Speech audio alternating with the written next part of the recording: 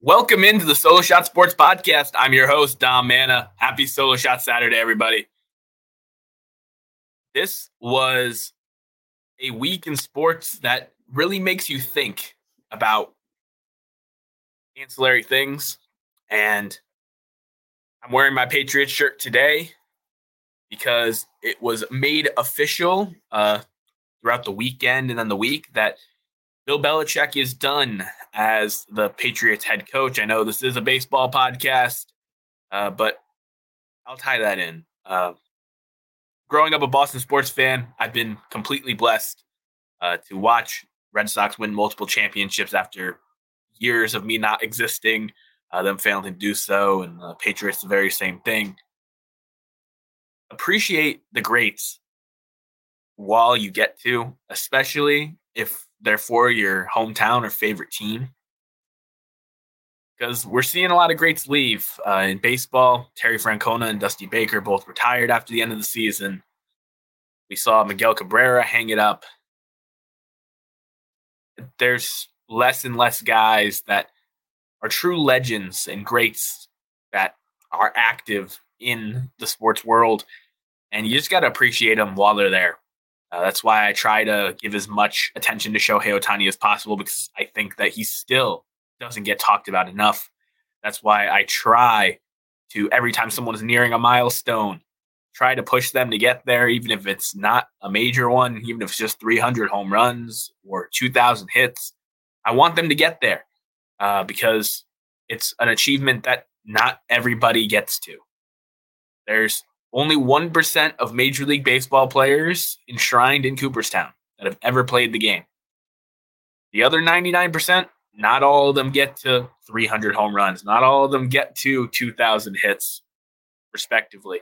So it's just something to really think about heading into this season, where now that Miguel Cabrera is retired, we have no active 500 home run players. Giancarlo Stanton is the closest at 402. We have no 3,000 hit club members. There's only a couple people that are above 2,000 active.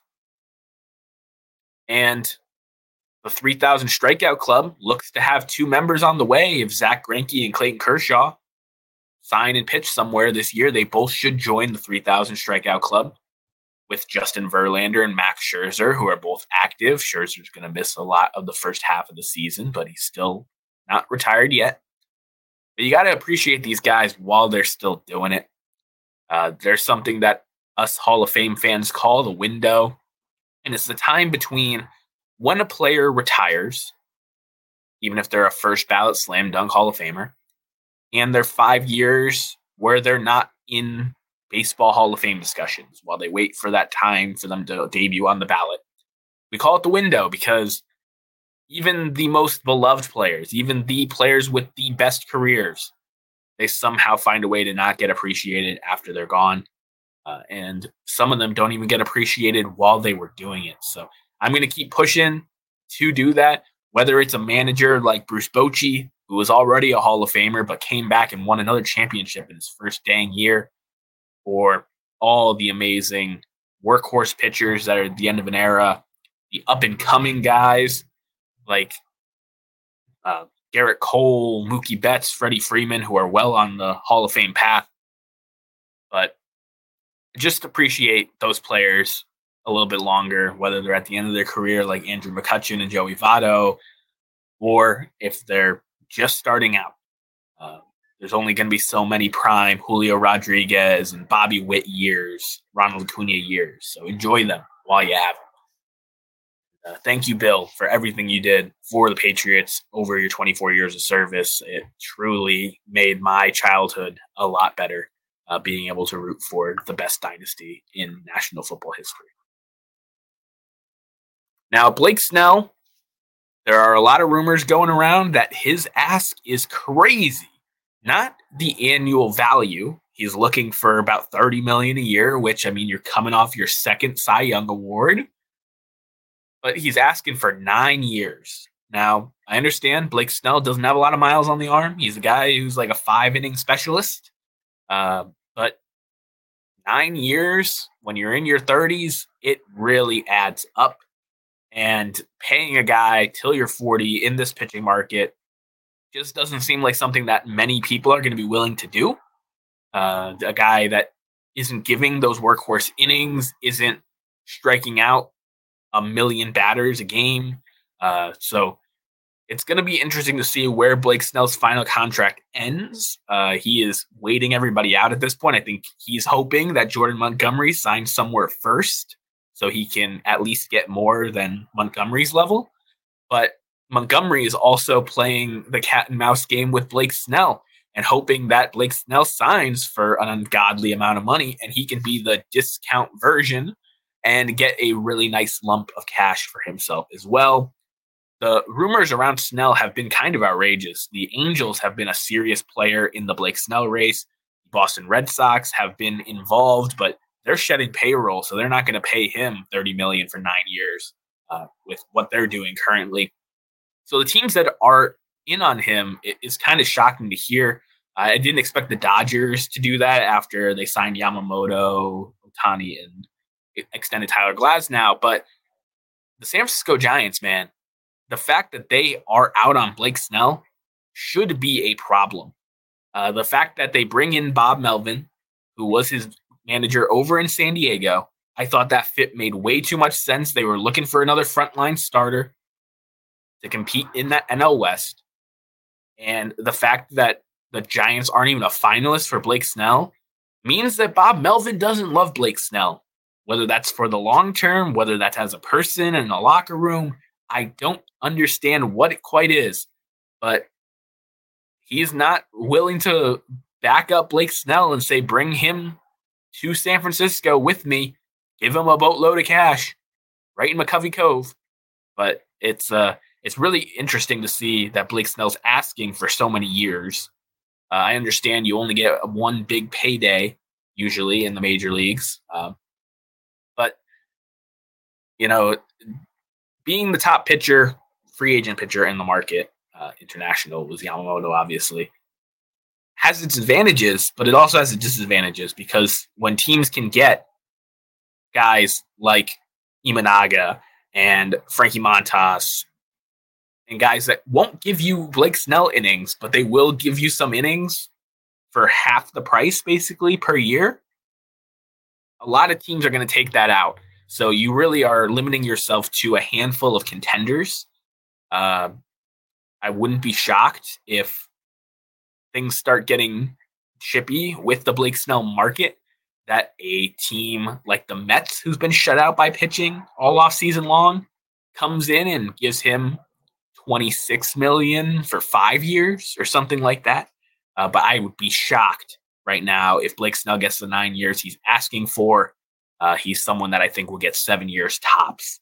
On the open market, he has the mileage where you feel okay with 6-7 years, but you know that there's going to be an innings limit. You're going to have a good bullpen behind him. And something that's been majorly wrong with the current state of baseball is that the later innings is really what matters. I mean, it's not that you can't lose a game in the first 5 innings, but a lot of games are decided in the 6th, 7th, 8th, 9th inning. And if your starter can't give the bullpen some rest or give you some length to use your bullpen appropriately, especially when teams are using bullpens to throw entire games now with openers and everybody doing 1 to 2 innings of work to get through a game instead of using a starting pitcher, guys like Blake Snell are looking more and more like the norm, and there's so many guys at a smaller price tag that you can get, and it might not be the quality of those 5 innings, but you're going to get chances to use your bullpen in the same exact way. So Blake Snell's market, I hope he doesn't sign with the Red Sox personally. We need a starting pitcher. We really do. But the way that they're marketing Everything else, I just don't think that's where you spend your money. I kind of said the same thing with Trevor Story. That's where you're deciding to spend your money when Xander Bogaerts and Rafael Devers were coming up on extensions, and they still needed pitching then. But it'll be interesting to see where he lands. If he signs with the Angels, that'll just be laughably bad. Them giving him a boatload of money to pitch on an arguably last place team. It's just really sad. And I know Ron Washington's a great guy, coach. Mike Trout's a future Hall of Famer, but that roster is putrid. It doesn't have a huge future. That's going to be sad if a guy who won the Cy Young in both leagues comes back to the American League, but for money and not to be on a team that's at least decent. So, Blake Snell, let me know in the comments in the chat where you think he will end up. I still think San Francisco makes the most sense, but the fact that they haven't been a finalist, they haven't been a serious contender this entire time, worries me about Blake Snell in general, let alone where he's going to end up. The rich get richer, ladies and gentlemen, because Alex Anthopoulos, the Braves genius general manager, has signed an extension with the team through 2031. Yes, the man who arguably has ruined baseball to everybody outside of Atlanta is staying home. And I'm assuming that he didn't take a team-friendly deal. He got paid what he was worth. But when you look at the GM market, he was someone that was willing to bet on players early and sign them to extensions. He wouldn't trade for a player unless he could extend them, a la Sean Murphy, Matt Olson, Chris Sale. He doesn't trade significant assets for players if he's not going to then extend them. And the young players in-house, he extends them right away, which is good for the player because they get that long-term security, but it's also good for the team because they end up being better than average major leaguers. It's usually a deal. The Ozzie Albies contract is one of the worst in Major League Baseball, and it has 2 team options for 2025 and 2026. So he's going to be stuck there getting paid severely under market to be one of the best hitting second basemen in baseball. Ronald Acuna's contract gets talked about all the time, $100 million, which at the time sounded great. When he missed a lot of their World Series year with an injury, it also seemed great for Ronald Acuna to have that insurance. But as soon as you get a full season of prime Acuna, you know that the Braves got a steal there too. Alex Anthopoulos, genius mind, a guy who's been able to also develop some pitching. Max Fried coming up, as well as Spencer Strider and the boys. Like Bryce Elder was an all-star. They have guys that they've been able to bring up in the rotation. They've made good signings. They've made good trades. And the extensions they've given to their young core, Michael Harris, Ronald Acuna, Ozzie Albies. It's absolutely unreal that they have these guys locked up at the price points that they do. And they've almost ruined it for the rest of the league because a lot of other teams are taking notice. A lot of other players are taking notice on the free agent market, what these superstar players get once they hit free agency. Yes, they have to play the arbitration game for a while to get to free agency, but once they do, they get $200 to $400 million. And to most players, they'll take that bet on themselves over doing the Jackson Chourio thing and signing for 82. So, Alex Anthopoulos, congratulations, Braves fans. You guys found an amazing executive. I don't blame you for locking him up, but it's really sad for the rest of the league. Things have changed with free agency, with extensions. You've seen, like I said, Yamamoto getting the biggest pitcher contract in MLB history without pitching an inning in the major leagues. Jackson Chourio getting the most money for a player that's played less than 10 games in AAA, no major league experience. You're seeing teams trying to think outside the box. Even the Julio Rodriguez extension, where there's all different kinds of things that can make that deal a superstar contract, but on the basis level, it's more reasonable for Seattle if he doesn't end up panning out. So teams are getting creative with how they extend their young players. The arbitration nonsense is absolutely brutal. I saw with the players that didn't match on arbitration, where they were off with what the team valued them at. Casey Mize, former number 1 overall pick of the Detroit Tigers, who has been rehabbing his butt off for the last year and a half after having Tommy John surgery. The Tigers were off with his evaluation of himself by $35,000, and they're going to court about it. I'm not joking. That is a poverty franchise move, especially when you're paying Jack Flaherty and Kenta Maeda. I believe it's like $35 million for just this season. And you won't give $35,000, which in the Major League Baseball world, I don't care if you're the poorest team in the league. $35,000 is nothing. This is a guy who you picked number 1 overall. You've had in-house. He's shown flashes of frontline starter ability. He's been rehabbing his butt off. I got to see him throwing a bullpen session at Fenway last year when the Tigers were in town. And he wants $35,000 more than what your books say, and you take him to court for it? That's just unbelievable to me. And things like that are happening all over baseball. Executives not treating players right, not getting these contracts done, going through arguments in court where they basically have to bash the player as to why they're not valued at what they say they are. And it's just unbelievable that guys like Alex Anthopoulos were able to be ahead of his time, crack the code, and get a happy franchise together that has a significant World Series window here for the next 5, 6, 7 seasons. So congratulations, Alex, and the Braves are going to be very lucky to have you in their corner going forward.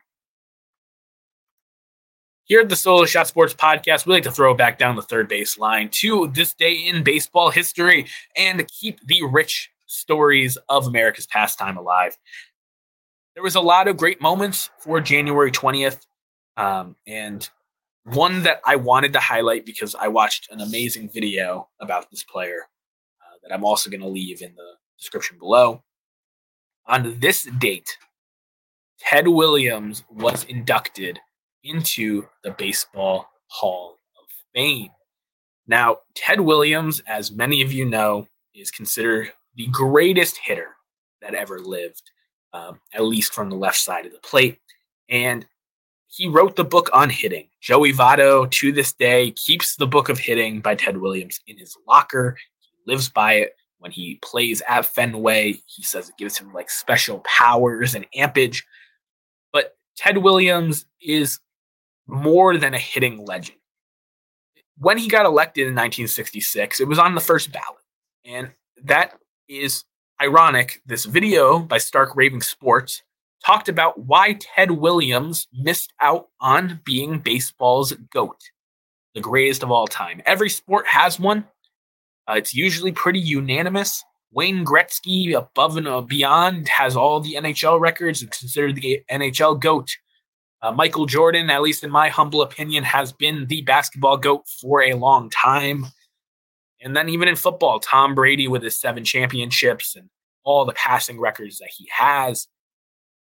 But baseball, it's kind of up in the air.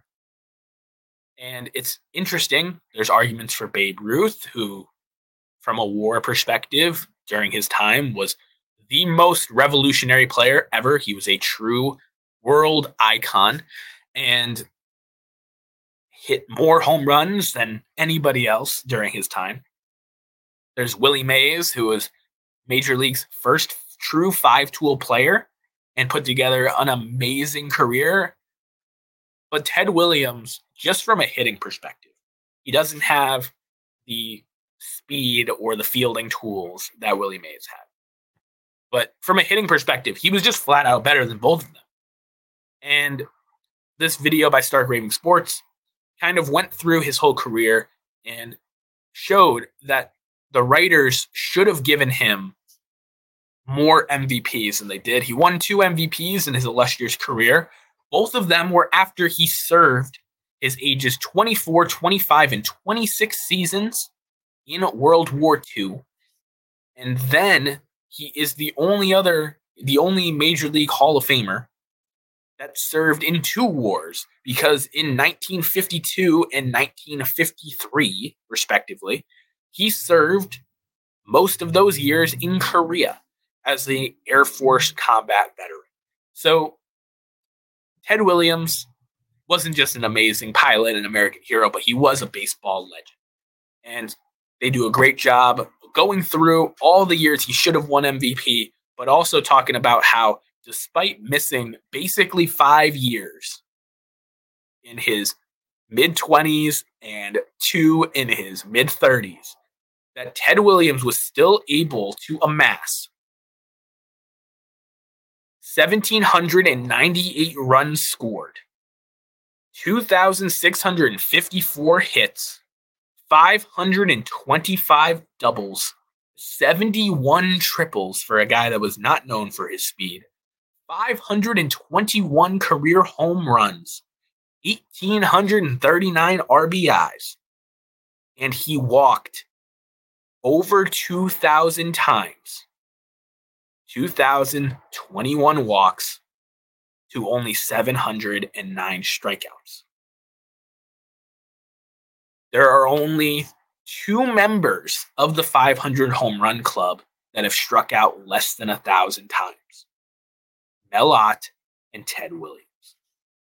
Ted Williams batted .344 for his career, winning 6 batting titles during his tenure in the major leagues.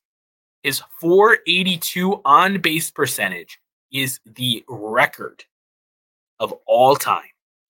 He got on base nearly half the at-bats that he had in the major leagues, and he led the league in on-base percentage a whopping 11 times.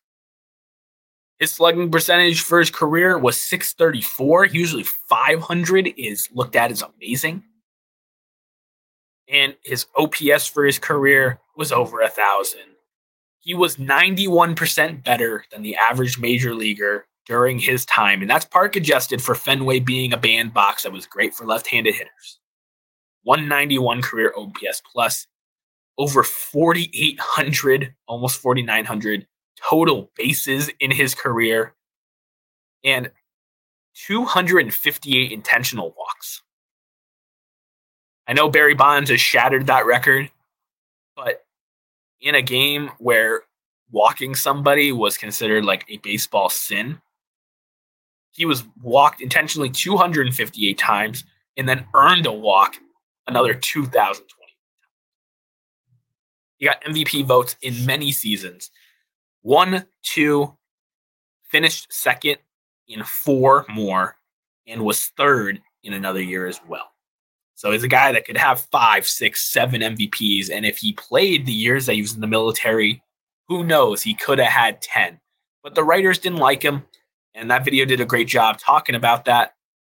But they liked him enough and respected him enough to not play games and put him into the Hall of Fame, the first ballot. And one of the other sad moments that happened on January 20th in baseball history was Negro League legend Josh Gibson passed away at the age of 35. He died young, and he was known as the Negro League's Babe Ruth. He was a catcher, and his statistics were amazing from what they were able to recover from that time.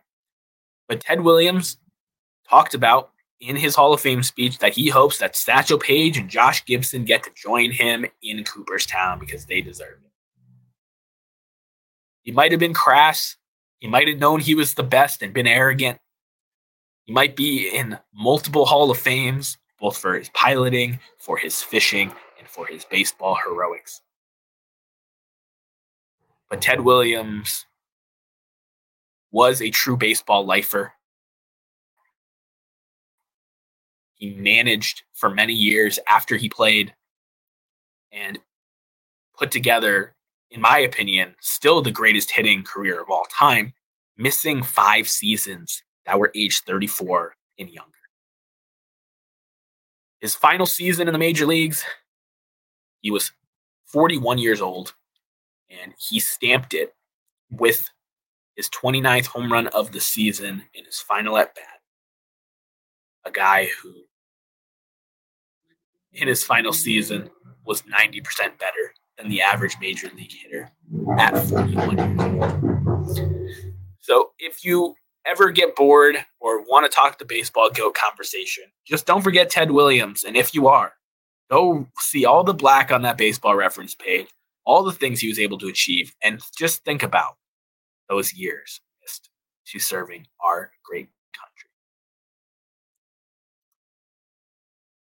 Rounding things out here, Josh Hader, star reliever, has agreed to a contract with the Houston Astros. 5 years, $95 million. Now, Josh Hader got a lot of flack last year during the Padres debacle of a season because he was saying that he flat out doesn't pitch multiple innings. He hasn't done that all year. When asked about it, they were trying to make the wild card spot for the Padres. And he got a lot of flack for that. I talked about earlier how with the way pitchers and bullpens are being used, you gotta have specialists and have plans for how you utilize your team top to bottom with the pitching. And Josh Hader, like most closers in today's game, is a one-inning guy. But his one innings are absolute gas. This is a guy that, even though he is in his late 20s, has been an absolute force in the bullpen since he started closing for the Brewers back in 2017. This is a guy who has 5 All-Star appearances already. He was the National League Reliever of the Year 3 of his 6 seasons, and truly just an unbelievable force. A guy who has only led the league in saves once, and it was the COVID-shortened season with 13. But in his seasons here, he has had 37, 34, 36, 29, and 20 and 33 saves, respectively. He's a guy that just goes out there and closes the book when you have a win on the line. And he's a guy that, despite the innings only being at 388, he strikes out 648 batters so far in his career. That's a 15 strikeout per 9. Like, he is a bullpen weapon. And I didn't predict the Astros to be his landing spot. A lot of people were thinking the Dodgers were going to continue to get rich and they were going to add him to that bullpen. And in some games, go from a Yamamoto or a Glasnow to a bullpen that ends with Hader. But the Astros came out of the blue, and they were able to get the deal done. This deal makes him the highest paid reliever in this short period of time, because the Edwin Diaz deal actually has deferred money for his injuries and different things. And the $95 million makes him the highest paid straight up contract reliever of all time. So congratulations to Josh Hader. Having Ryan Presley and Josh Hader at the back of that bullpen, I was waiting for the Astros to make a move. I feel like with Dusty Baker retiring and with them not getting the job done in October this year, that they needed a splash. They were able to get Justin Verlander back for pennies. And I wanted to see them add something that gets me excited. And this is exactly what I was fearing for the rest of the American League. The Astros will not back down. And having that bullpen bolstered with a Josh Hader to add to Ryan Presley and all the guys that throw gas in that bullpen, I am excited to see what the Astros can do this season with the loss of Dusty Baker, but still having an amazing core of talent. I appreciate each and every one of you for stopping in with me this week, as well as those of you that will listen to the recording afterward on podcast or YouTube. Hope you guys have an amazing Solo Shot Saturday, and I'll catch you guys in the next one. Peace.